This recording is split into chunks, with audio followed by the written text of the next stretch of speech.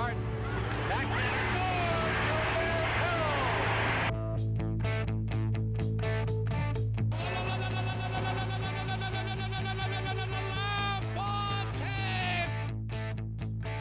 Top shelf where mama hides the cookies.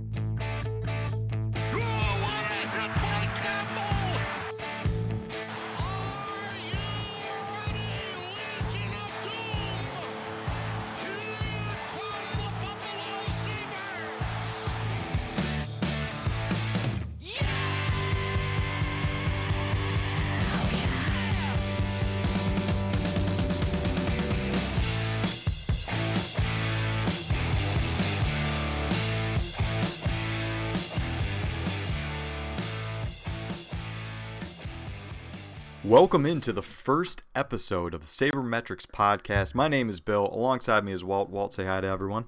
Hey, everybody. It's great to get this podcast started. It's been a long time coming, and we've got a lot of Sabre stuff to keep you guys updated with, and we'll go over the offseason, some draft moves, pretty much run through the whole Sabres offseason, so looking forward to it.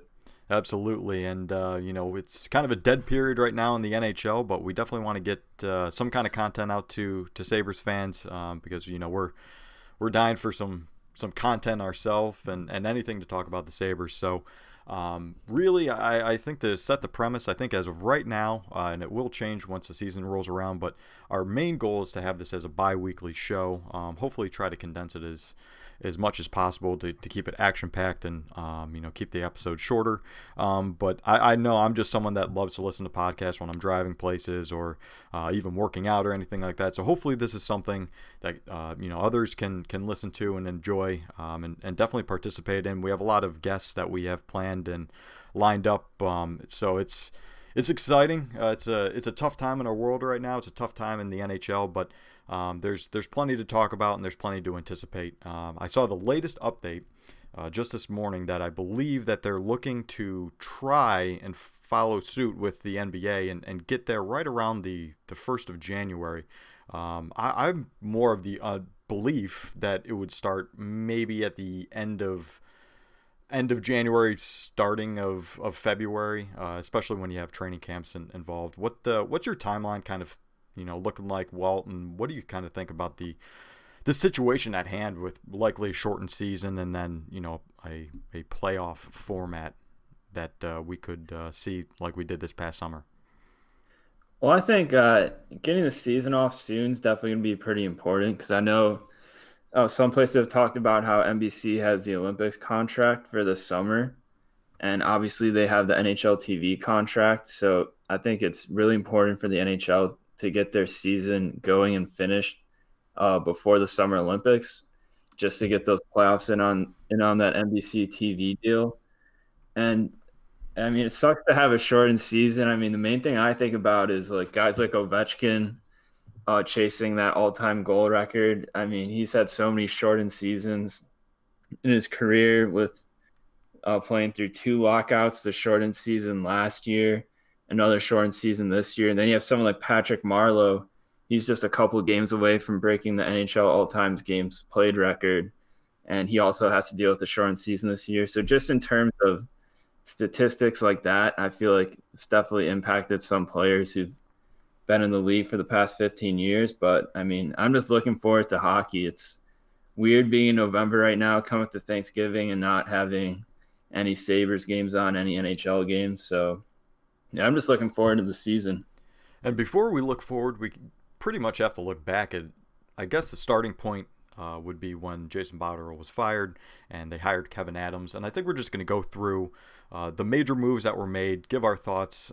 They're pretty well cooked at this point because everyone else has talked about them a great deal. But first, starting with the Stahl trade, my personal viewpoint was I like Marcus Johansson as a player, but it just didn't work out. The fit wasn't right. They asked him to do something he wasn't great at.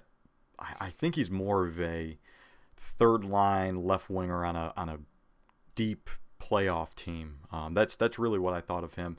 I remember seeing some highlights these past couple weeks when I've been watching, and he's made some really impressive plays that led to goals, but Getting someone like Eric Stahl, who has a pedigree, the veteran experience. I'm not saying you didn't have that with Johansson or Johansson, however you pronounce that, but Eric Stahl is just the right choice to have a second line center, especially when you have young guys like Casey Middlestad, Dylan Cousins, even Jack Eichel. To have that guy as your pivot on the second line and to improve that and not force someone into that role is huge. Walt, what were your thoughts on that? I think Johansson, he was really just in that Jason Botterill era. I don't know who got into his ear and told him that transition stats are everything, because you kind of seen that baked into that Montour trade and also the Johansson signing. Just that strong neutral zone play, strong transition play will lead to good offense. And obviously, as we've seen in Buffalo, that's not the case. So also trying to fit him into that 2C role, that just was a failed experiment too. He's more suited for the wing. So yeah, being able to swap a guy who they tried fitting into a 2C role but wasn't actually a center and replacing him with a guy who has proven experience playing at center in the NHL, even though he may be in his mid to late 30s, I mean, that's just a win for the Sabres and just a huge trade for Kevin Adams to get his offseason started. Yeah, because that's really the biggest question for the Sabres, that 2C role. I mean, they just haven't been able to fill it since O'Reilly. absolutely. And, credit where credit is due. That's a great trade. And whether, Bill Guerin was just trying to make a quick move and shake up the team or whatever his thought process was there, you have to give credit to Kevin Adams for jumping on that opportunity and making the most of it. So I think moving just straight to the draft at this point, I think we can, speak on the later round draft picks in a later episode, but the biggest two are Jack Quinn and J.J. Peterka. I just wanted to get your thoughts on both the players, where they were drafted, how they were drafted, with, who was on the board and things of that nature. What were your thoughts on that?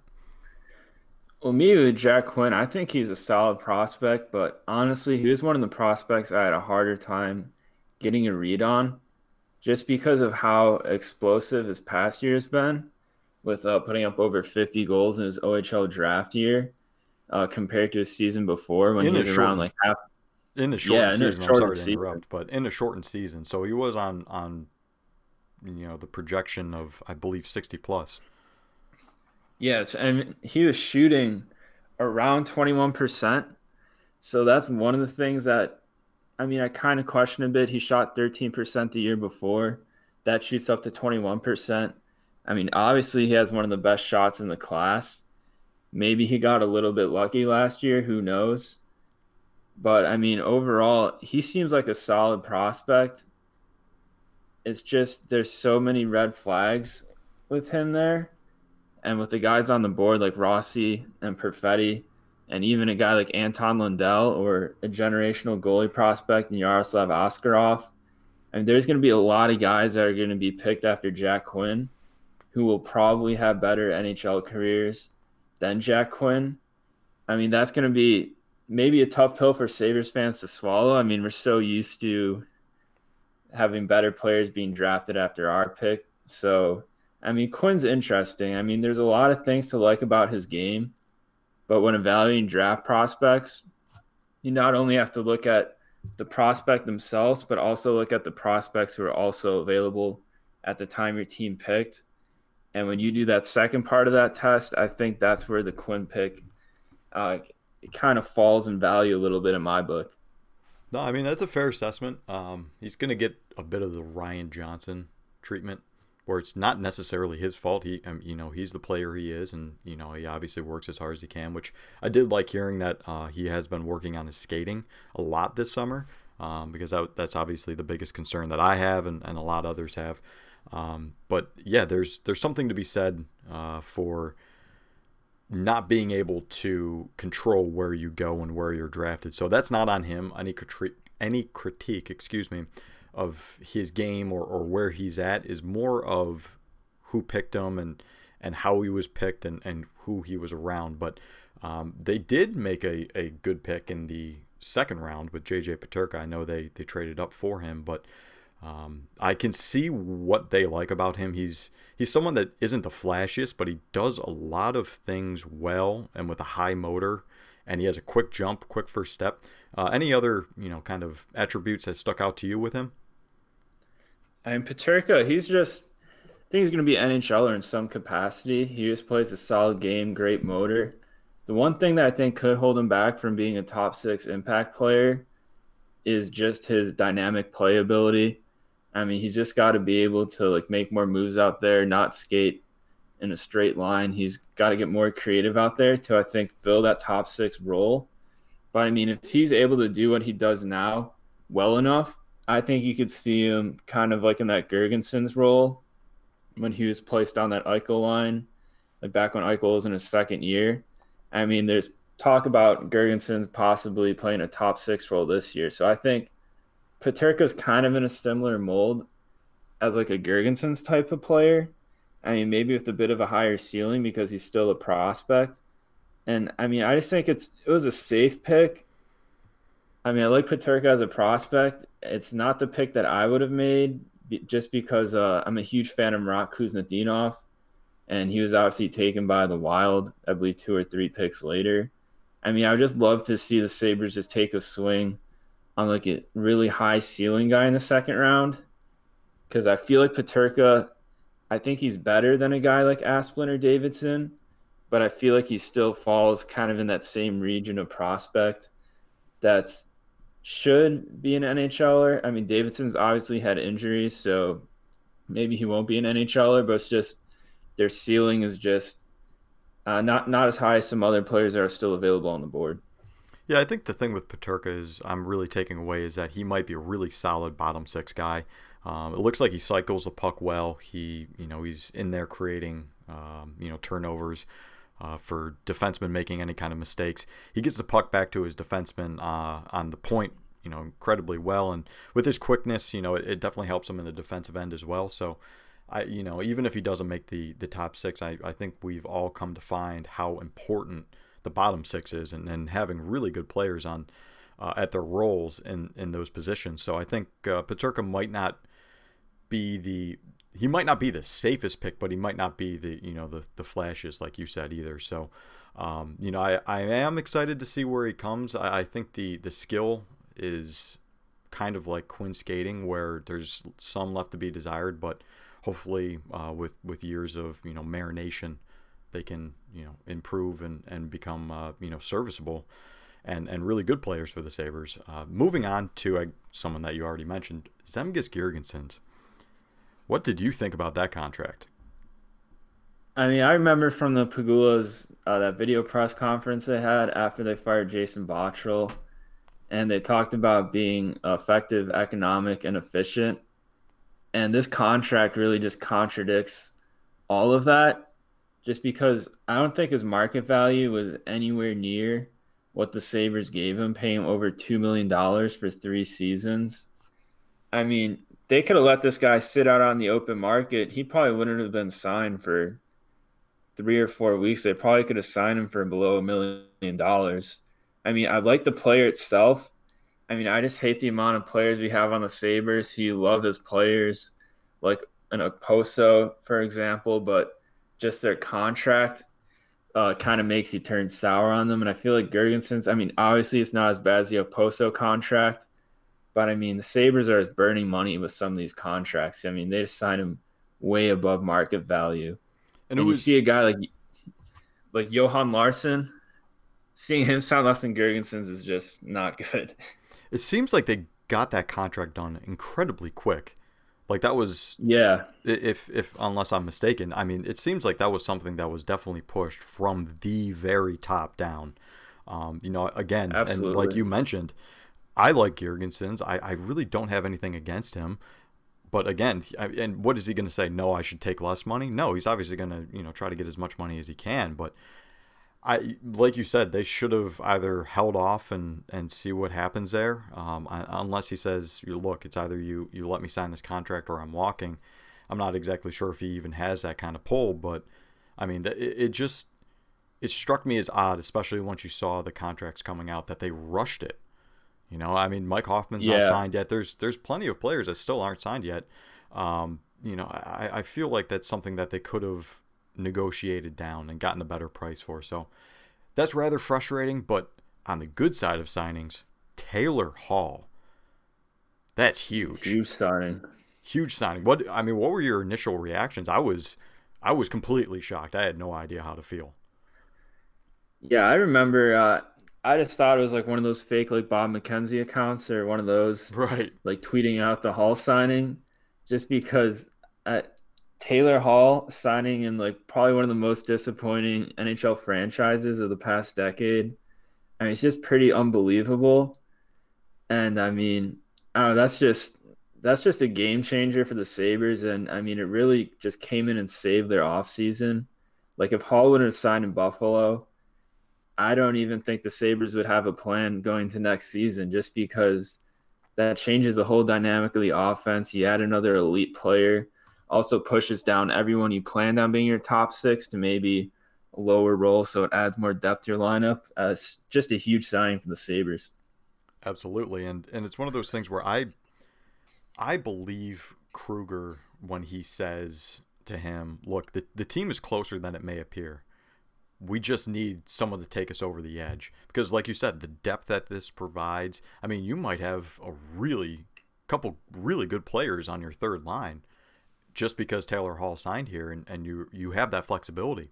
I think it's, yes, you have the player, but what it allows you to do in your lineup is massive. What a signing. I'm excited that, at least he's here for a year, and hopefully at some point, there's enough good play by both him and the team to want to extend further, because I'm not exactly sure what they can do when they have, Pozo's contract and Skinner's contract, but I think I would take Hall over Skinner any day, and that's something to kind of keep an eye out.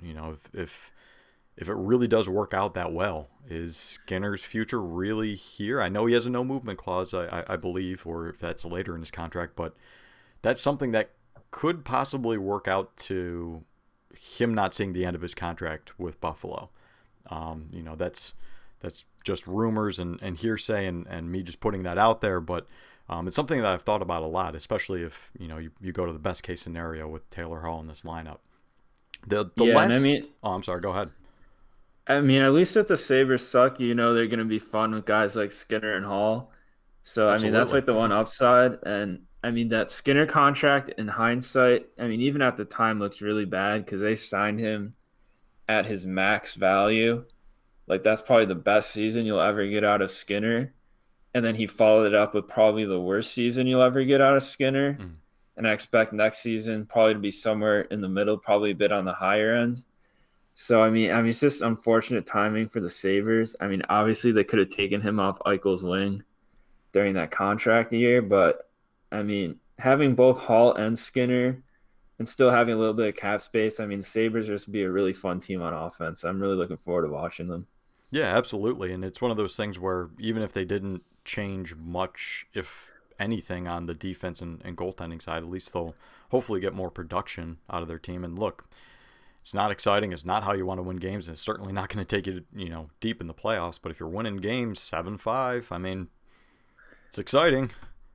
Yeah, a lot better than losing 2-1. Absolutely. 2-1 heartbreaker where you had 45 shots and you just couldn't beat the goalie. So, yeah. The last thing that I want to go over with the offseason, and I guess the decisions that were made, was the hiring of Seth Appert, Mike Weber, and Adam Mayer for Rochester. I'm going to let you take this first. I'm going to follow up with my opinions because I think they might differ, especially when it comes to guys like Mike Weber and Adam Mayer. But what were your thoughts when you heard of those? I mean, the first thing I thought of was, just kind of how much Chris Taylor got blindsided by being fired by the Pagulas. I don't really think it was fair to him, especially after all he was able to do in Rochester. And I think they could have had a deep run in the AHL playoffs last season if it wasn't shortened because of coronavirus, because you really had guys like Jacob Bryson and starting to turn it on at the end of the year, and you had some good prospects in Middlestat down there. And Seth Appert, I mean, honestly, he's coached a national team development program. He also coached at the college level too. Didn't have the best win-loss record there. So I mean, he's definitely an interesting hiring, but I mean, I don't see a situation where you would hire him if you have a guy like Chris Taylor, unless Chris Taylor got hired by an NHL team. But I mean, that wasn't the case. Chris Taylor was fired by the Sabres, and they replaced him with an unknown. And the two assistant signings kind of falls back into the Pagula's new philosophy of just hiring people they know and are familiar with. And like really in any aspect of life in the business world or the hockey world, that typically leads to disaster. And I don't really know how good of a coach Weber and Merritt could be. Maybe they could prove me wrong. Maybe they're great coaches. But I mean, it just screams like Mickey Mouse organization with like how they handled the whole Rochester situation. I'm just not a really big fan of it. Yeah, I mean, it definitely left a bad taste in my mouth for sure. I think the biggest thing for me, I guess we agree a little bit more than expected, because I really don't mind the hiring of Seth Appert, excuse me. You have to get your foot wet in the professional ranks somewhere, but to follow that up with guys like Mike Weber and Adam Mayer. I understand Adam Mayer's been coaching and development and before, but this just sends them into, look, we'd rather develop down here than win. And I understand, it could swing the other way where they just have a bunch of veterans and the Amherst are good, but your prospects aren't developing like they should. But at the same time, you have a rookie coach, which is fine, but then you also have rookie assistant coaches as well. Look, they've played at all levels. I'm sure, we might be over exaggerating this, but it just seems like they might get in over their head if things start to go sour in Rochester, because it's an interesting situation down there. I really don't know what their roster makeup's going to look like. Are they going to have guys like Middlestat, Thompson? I guess maybe Thompson seems to be a lock for the Sabres. Yeah. But who are you going to have? And it's not even all their fault, because you have to have the players to coach. So I'm interested to see how that works out. I'm not the biggest fan of it either, especially when it comes to just hiring all rookie coaches. And then I really liked Chris Taylor. He was always there, development camps and prospect tournaments. I really liked him. It left a really bad taste in my mouth, just the way that all happened. I'm happy that he's able to go coach with Lindy Ruff now, but it was disappointing for sure. But what wasn't disappointing, we're back to Royal Blue. Yeah, it's amazing.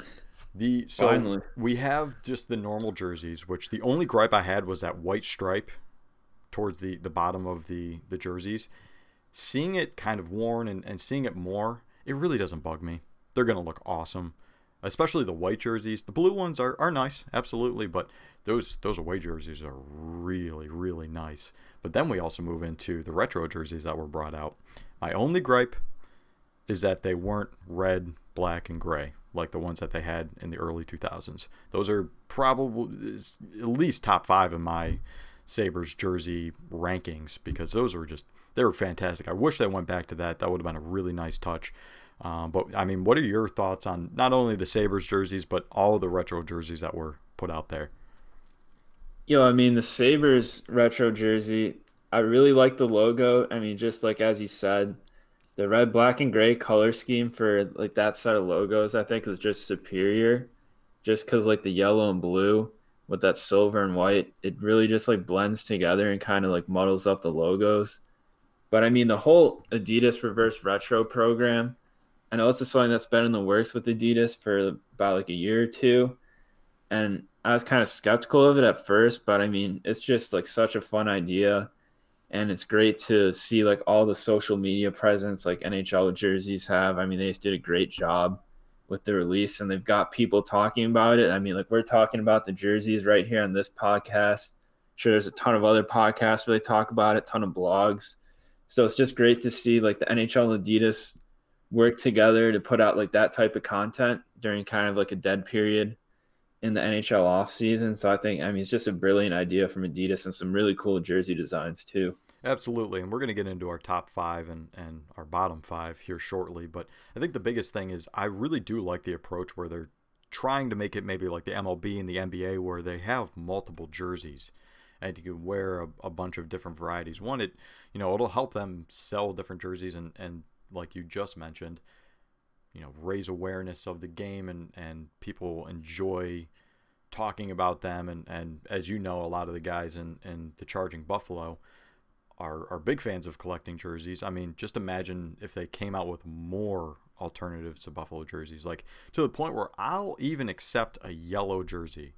And if you know one thing about me, I am not a fan of yellow jerseys. So if the Sabres put out a yellow jersey because they're running out of different schemes and colors of jerseys that they're creating, that's a good thing. The better variety of jerseys, the more you'll have people talking about them. And that's the biggest thing, like you said, with these retro jerseys is that we can take away is people that love hockey obviously are talking about them. I know people that don't really watch hockey all that much, or occasionally they were talking about it, saying how much they loved certain ones. And that's just a good thing for the NHL, who's kind of not the greatest at PR and getting people attracted to their game. So I think the biggest thing that I want to go over is, we'll go over our top 5 jerseys. We're probably going to agree on a lot of those, but our bottom 5 jerseys of those that were created for the retro reverse. Let's start with the top 5, obviously, but what did you think were the worst jerseys that they came out with? So my top 5, I guess I'll just get it out of the way. Arizona, LA, Minnesota, New Jersey, and the Rangers. Arizona is kind of a lock. That purple, awesome purple. It's not in your face and super bright, but it's a really nice color. And then you can't just beat the desert trim.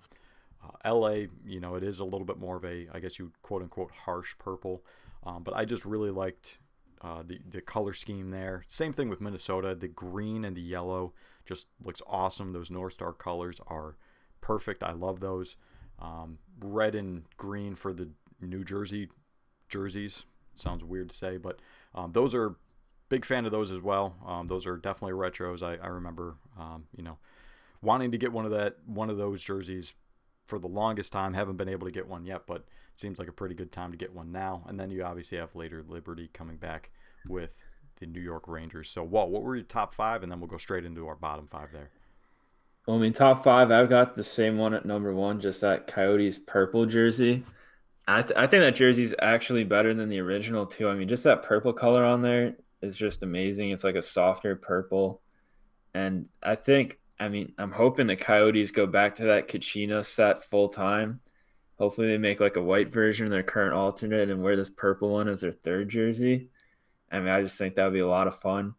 Second one, we've got Anaheim bringing back the Wild Wing jersey with him bursting through the ice. I just think that jersey was so much fun. And I remember seeing pictures of it when I was younger, and I was always hoping they would bring it back. And it's really cool to see that one back. They're just wearing it for a game or two, so might as well have fun with it. Then I got Calgary's jersey, bringing back the Flaming Horse logo. That just reminds me of the Flames back in like the Jerome McGinley days, like back playing NHL 06. And that's also why I've got the Rangers, the Lady Liberty on there, and also the Canucks Gradient alternate. They just bring me back to like those NHL 06, NHL 04, just playing those video games. And always playing with the 3rd jerseys. Just great sense of nostalgia, and it's cool seeing, especially the Canucks one, them bringing that jersey back to life in their current colors. The Canucks, and we see what they do with their 50th anniversary with all those warm-up jerseys, and they just do a great job from that perspective. I think the Sabres could learn a lot from them. Absolutely. That was tough to watch them have all those jerseys, and then the Sabres did have, I like the 50th anniversary jersey just fine, but they definitely outdid them. I think the thing with the Vancouver jerseys, I've seen some hate on them. I think they're going to look better in person once you see them on players and they're kind of moving out there. I like the concept. They're going for it. I like the color scheme as well. So, Vancouver's definitely in the honorable mentions there. Bottom 5. Man, some of the jerseys that they released were pretty brutal. Yeah. You got Detroit wearing a practice jersey. You have the Islanders not really doing too much. Edmonton, kind of the same thing there. Nothing really blew me away. It looks pretty much like everything else. There might be obviously minor details that are different, but they didn't really change much. The two for me, this might be a quote-unquote hot take, but St. Louis and especially Columbus, I really don't like the red jerseys for St. Louis. I never really did. But what is Columbus doing? I mean, red's really not part of their main color scheme. I don't really understand what happened there at all. That was just not the right choice for that jersey. I think they could have done something with their mascot, or something about their cannon or something along those lines, and they just went with a red jersey. It didn't really make sense. So those are my bottom five. Do you have anything different on your end? Yeah, I mean, I got the Blue Jackets in my bottom five, and like, yeah, same things. I mean, just red jersey with white arms. I mean, really can't get much uglier than that. And then you leave out the best part of those jerseys with the Stinger shoulder patch logo. I don't get how you could leave that off. I mean, the Canon logo on there just doesn't really fit with the original logo. So, yeah, I mean, that was one of my favorite logos growing up. And, I mean, they just completely butchered that jersey. And then I got the Stars down there. I mean, even though Stars beat the Sabres in the Cup wearing similar jerseys to this one, I've always liked the star outline on the jerseys. I think it's really unique. But, I mean, once again, they kind of just butchered this jersey design just because all the silver lettering on the Stars logo, I mean, you could barely make it out from a distance. And, I mean, just overall, I mean, it's just not that aesthetically pleasing of a jersey. Then the Islanders jersey, I mean, that's just Lou Lamoriello not letting anybody have any fun. I mean, it just reminds me like the Alexei Yashin era in Long Island. It's kind of like a depressing era in Islanders history, so don't really know what they're doing with that. And obviously the Wings one, it's just a practice jersey, and it looked like somebody filled in some parts of it with like a pencil. It's just so boring. And then my worst one, I'm going to go Toronto, just because in the previews it looked like they were going to go with an exact copy of those 80s jerseys, which I've always been a fan of, and just replace the white with the gray on those jerseys. So I thought that would look pretty good, and especially be fun to see like the current core of talent like Matthews and Marner in those jerseys. But I mean, what they end up going with the blue numbers on blue jersey, the blue logo on a blue jersey, it's not even the right logo from that era. And the logo's it's gigantic. Yeah, it takes up the whole chest of the front of the jersey. I mean, that probably adds an extra like 5 pounds to the player. That's how big it is. Seriously. And it's like I don't even know what they're thinking with that one. I mean, that's just an ugly jersey. I feel for the person that had to embroider all of those onto the jersey, because that probably took forever. I know. Yeah. Something we didn't talk about that's more in the news section is, and this is a quick transition to something else, but Casey Middlestat hasn't signed with the Sabres, I don't believe he's signed his qualifying offer as of this recording, which is Saturday.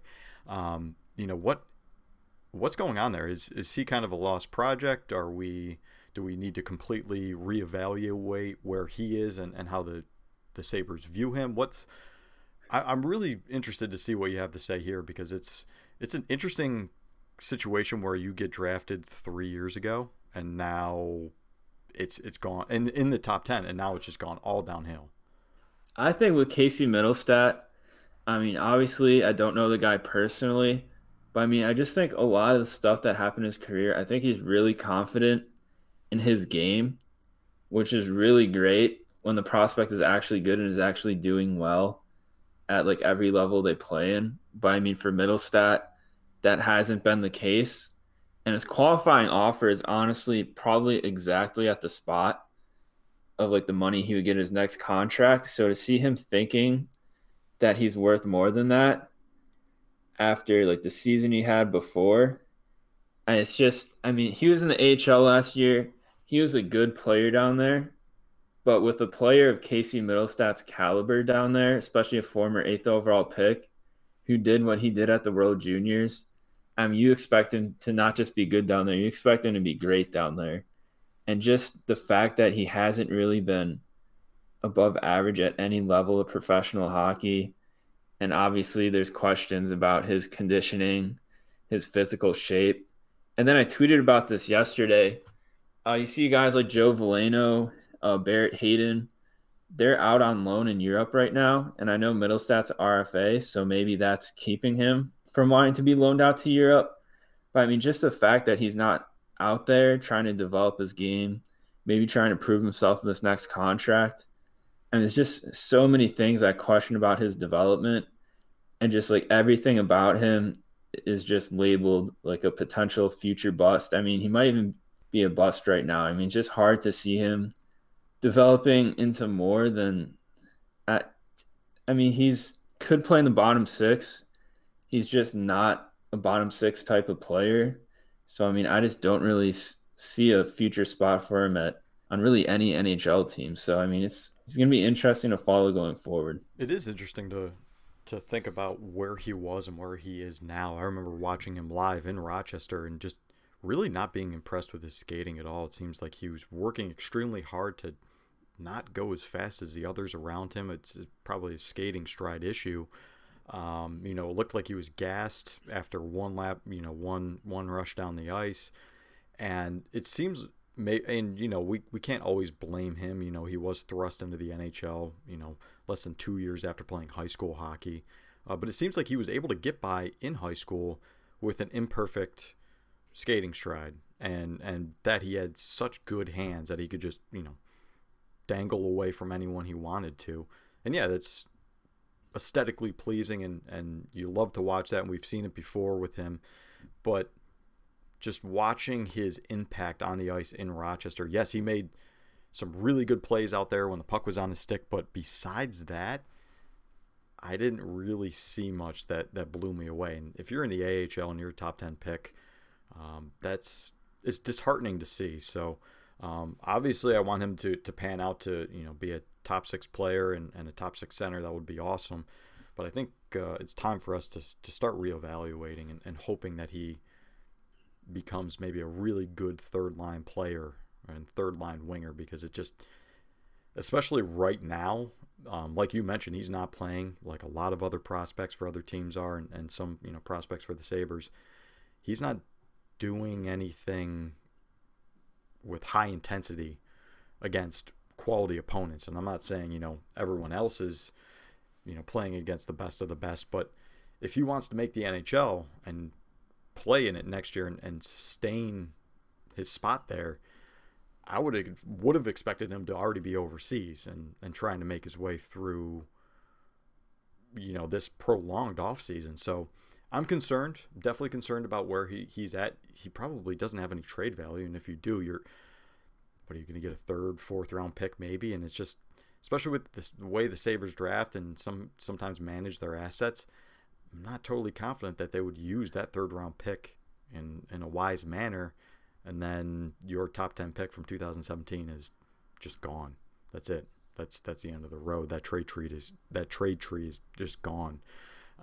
So it's tough to imagine someone drafted with so much promise has gotten to this point. But I think the biggest thing is on the brighter side of things is where Dylan Cousins fell to the Sabres. And he seems to be performing really well.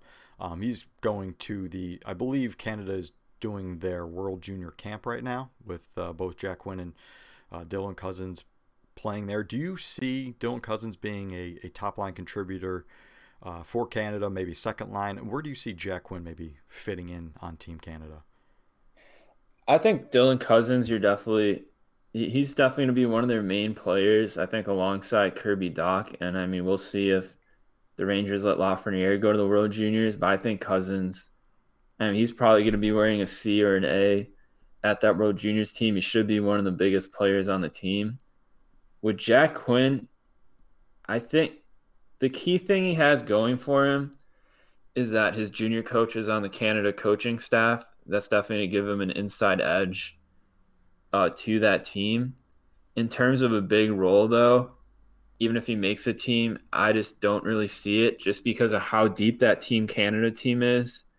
And then you've got guys that are like a year older than him that were drafted back in 2019 who also put together great years in junior hockey. I think like guys like Tomasino, I think you'll see guys like him above him in the lineup. And even guys in his own draft year like Seth Jarvis, I think he was a really underrated prospect going into the draft. And I could even see him getting a bigger role than Jack Quinn. So, I mean, Jack Quinn really has his work cut out for him. But, I mean, if he's able to do what he did in Ottawa, like be able to get into those scoring areas, be able to score those goals, I mean, he'll be able to work his way up the lineup, but it's definitely not going to be an easy path for him. This Canada team, I mean, they could have 2 rosters in this tournament, and they would potentially win gold and silver. I mean, that's how loaded the team is going to this World Juniors. Absolutely. I think he's more of a complementary player. So if you put him with someone that's especially higher skill, Kirby Dach just has more skill than Cousins. I'm not knocking Cousins. I'm just saying Kirby Dach is a really good player. If you put him, Jack Quinn with Kirby Dach or someone like that can, let someone else, make the plays and him just use that lethal shot, that could potentially be something that the coaches are interested in. It obviously depends on play away from the puck and in the defensive zone and transition obviously where Kirby Dach will just blow by him. But I think the 1-2 punch of a Dylan Cousins and a Kirby Dach on Team Canada, I mean, that's the best 1-2 punch in the tournament. Regardless of whatever other teams are putting out there. I mean, that's just lethal right there. They're a deep team, like you said, probably could have a couple teams and perform really well. I'm sure they could make a third team and they would at least, make it out of the qualifying rounds and whatnot. So it's pretty interesting to see the trajectory of Dylan Cousins. I personally thought he fell in the draft, and to see him now and to be so highly regarded and to be able to go back to the World Juniors again and hopefully have another impactful performance. I mean, I think that only helps him coming into the season with the Sabres, and I would really I'm trying not to get ahead of myself, but I'm really putting together lineups and lines for where does Dylan Cousins fit on the Sabres. I personally think a third line right winger, maybe sounds like you'll probably have Cody Eakin in between them, but who would be on that left wing? I know I wrote an article about having Skinner, Cahoon. Unfortunately, Cahoon's no longer with them, but having Skinner, Cahoon, and Cousins on the line. Who do you think on the Sabres, just on paper, would be the right fit for Dylan Cousins to play with? Yes, Jack Eichel and Sam Reinhart or Jack Eichel and Victor Olofsson, but realistically, who would be the best case scenario for Dylan Cousins to play with on the Sabres? I hope the Sabres learn from their lesson from 2 seasons ago when they would throw Middlestad out there at center and give him another rookie in Tage Thompson and like Saboka on his wings. I mean, you're just asking for a prospect to fail. So I'm hoping that we kind of see what Chicago did with Kirby Dach last year, and the Sabres start Dylan Cousins out on that right wing side. And, I mean, right now for the lineups, I think you're going to see Skinner and Stahl in that second line. And I think Cousins would fit in really well there just because you're not asking too much for him. You're not asking him to really drive play as much. I mean, you got Eric Stahl, who's like really responsible defensively. You have Skinner that could generate offense and dangerous shot opportunities for you. I just think being able to play with 2 players of that caliber and play him up in the lineup, I mean, that's really going to do wonders for his confidence. And I mean, just not having to force him into a center position with like a guy like, I mean, maybe like Tobias Ryder out on his wing or Eakin. I mean, just somebody that's not that good. I think that'd be asking too much for him, but place him on an already established line. I mean, I think that's what the Sabres have to do for this upcoming season. I think the biggest question with that is, what do you want to do? Do you want to give Cousins more of a responsibility to produce points themselves on the third line and have less minutes, kind of sheltering him a bit so you don't feed him to the wolves, one might say? Or do you put him in that second line role where he will have more minutes, but he's not exactly the focal point of the offense? You have Skinner, obviously, and then you have someone like Eric Stahl, distributing the puck. Is that something that giving Cousins more of the garbage man, getting into the corners, getting the puck out, and getting it to his playmakers? Is that kind of where you're headed towards Cousins' first year?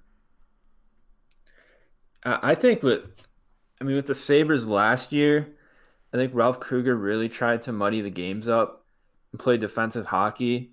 But I mean, this year with Taylor Hall and you got Cousins coming up, I would just throw Cousins up there with that talent and just try to have like an offensive explosion. Maybe give that second line big offensive minutes. I mean, that's what Carolina did with Stahl and Skinner back in the day. And they didn't play too much together, but they put up some crazy offensive numbers one year. So, I mean, if I was the Sabres, I mean, and you got Dahlin on the back end, just a really talented offensive defenseman, and he's good defensively too. I mean, Sabres, I just play high event hockey this upcoming year. I just completely turn the dial from where they were last year. And I mean, I would just have fun with it. I mean, obviously there's pressure to make the playoffs, but I don't think they should continue playing this like muddied up defensive style, because now I think they have the personnel to open up things a bit, especially offensively. And I guess this is a good preview for next week's, or I guess the week after's episode, considering Thanksgiving is next week. But it is a good preview because we will be going over more lineup scenarios and everything like that. Who fits where in defensive pairings, and how much to play the goalies. But what does that mean if you have a line of Skinner, Stahl, and Cousins? You have either Hall, Eichel, and Olofsson, or Hall, Eichel, and Reinhart. Is it Reinhart? Is it Olofsson? Who's on that right wing? Because if we're going on the assumption that Cousins will play with Stahl and Skinner, I'm not saying it is or is not going to happen, just for the sake of argument, who gets put down on the third line? Is that Reinhart to maybe spread out some offense there? Is that Olofsson, which he's definitely a power play specialist, but he isn't great 5-on-5 away from Eichel? I'm not exactly sure how many stats can back that up, but I that's just probably a fact, considering everyone's probably worse away from Eichel.